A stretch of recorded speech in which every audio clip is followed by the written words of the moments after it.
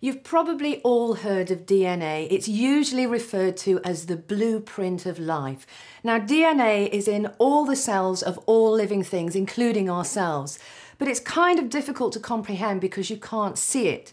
Well, it turns out that with a very simple kitchen experiment, you actually can see DNA. And that's what we're going to do now.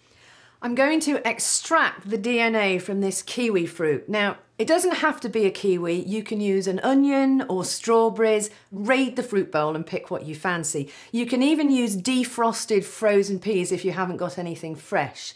You're also going to need some ice cold alcohol. I'm using methylated spirits and it needs to be in the freezer for half an hour before you start the experiment. You could try something like vodka or very strong white rum as well. And you're going to need a fine sieve, or you could use coffee filter paper. I'm just using a tea strainer.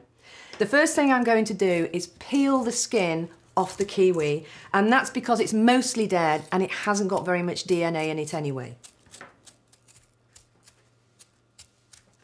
So now I'm going to chop it up into small pieces.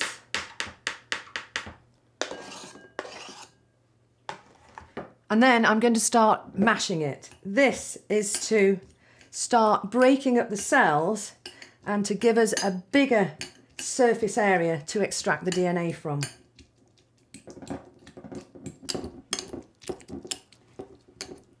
The next thing you need to do is mix together 2 grams of salt with 100 millilitres of water and add this to 5 grams of washing up liquid. So mix the 3 things together, but do it quite gently because you don't want loads of foam and bubbles, but you do need to stir until the salt's dissolved.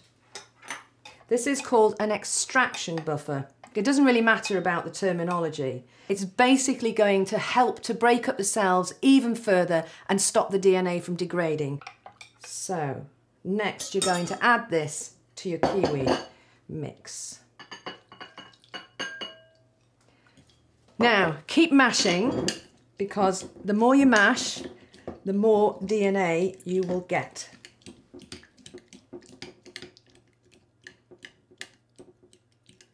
The final step is just to warm up the kiwi mix, and to do that, I'm just using a bowl of warm water. I've used boiling water from the kettle, added some cold so it's lukewarm, and I'm going to leave that sitting in there for 15 minutes. And again, this is just to help release more of the DNA. Well, that's the 15 minutes up. So the next thing is to strain the kiwi mix.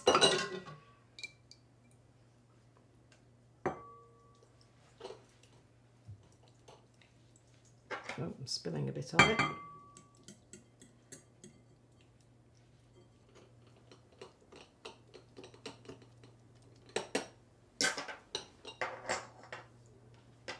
Now this lovely green liquid has got our kiwi DNA in it, but we still can't see it, which is where the alcohol comes in. Well, that's well and truly ice cold. Now pour the alcohol very gently down the side of the glass, and it should float out over the surface of the kiwi mix because it's actually less dense. Now, you need to look very carefully at the join between the 2 liquids, and you'll see tiny white strands and filaments forming. And that's the kiwi DNA. And I can just very carefully use a paper clip to start hooking some of it out.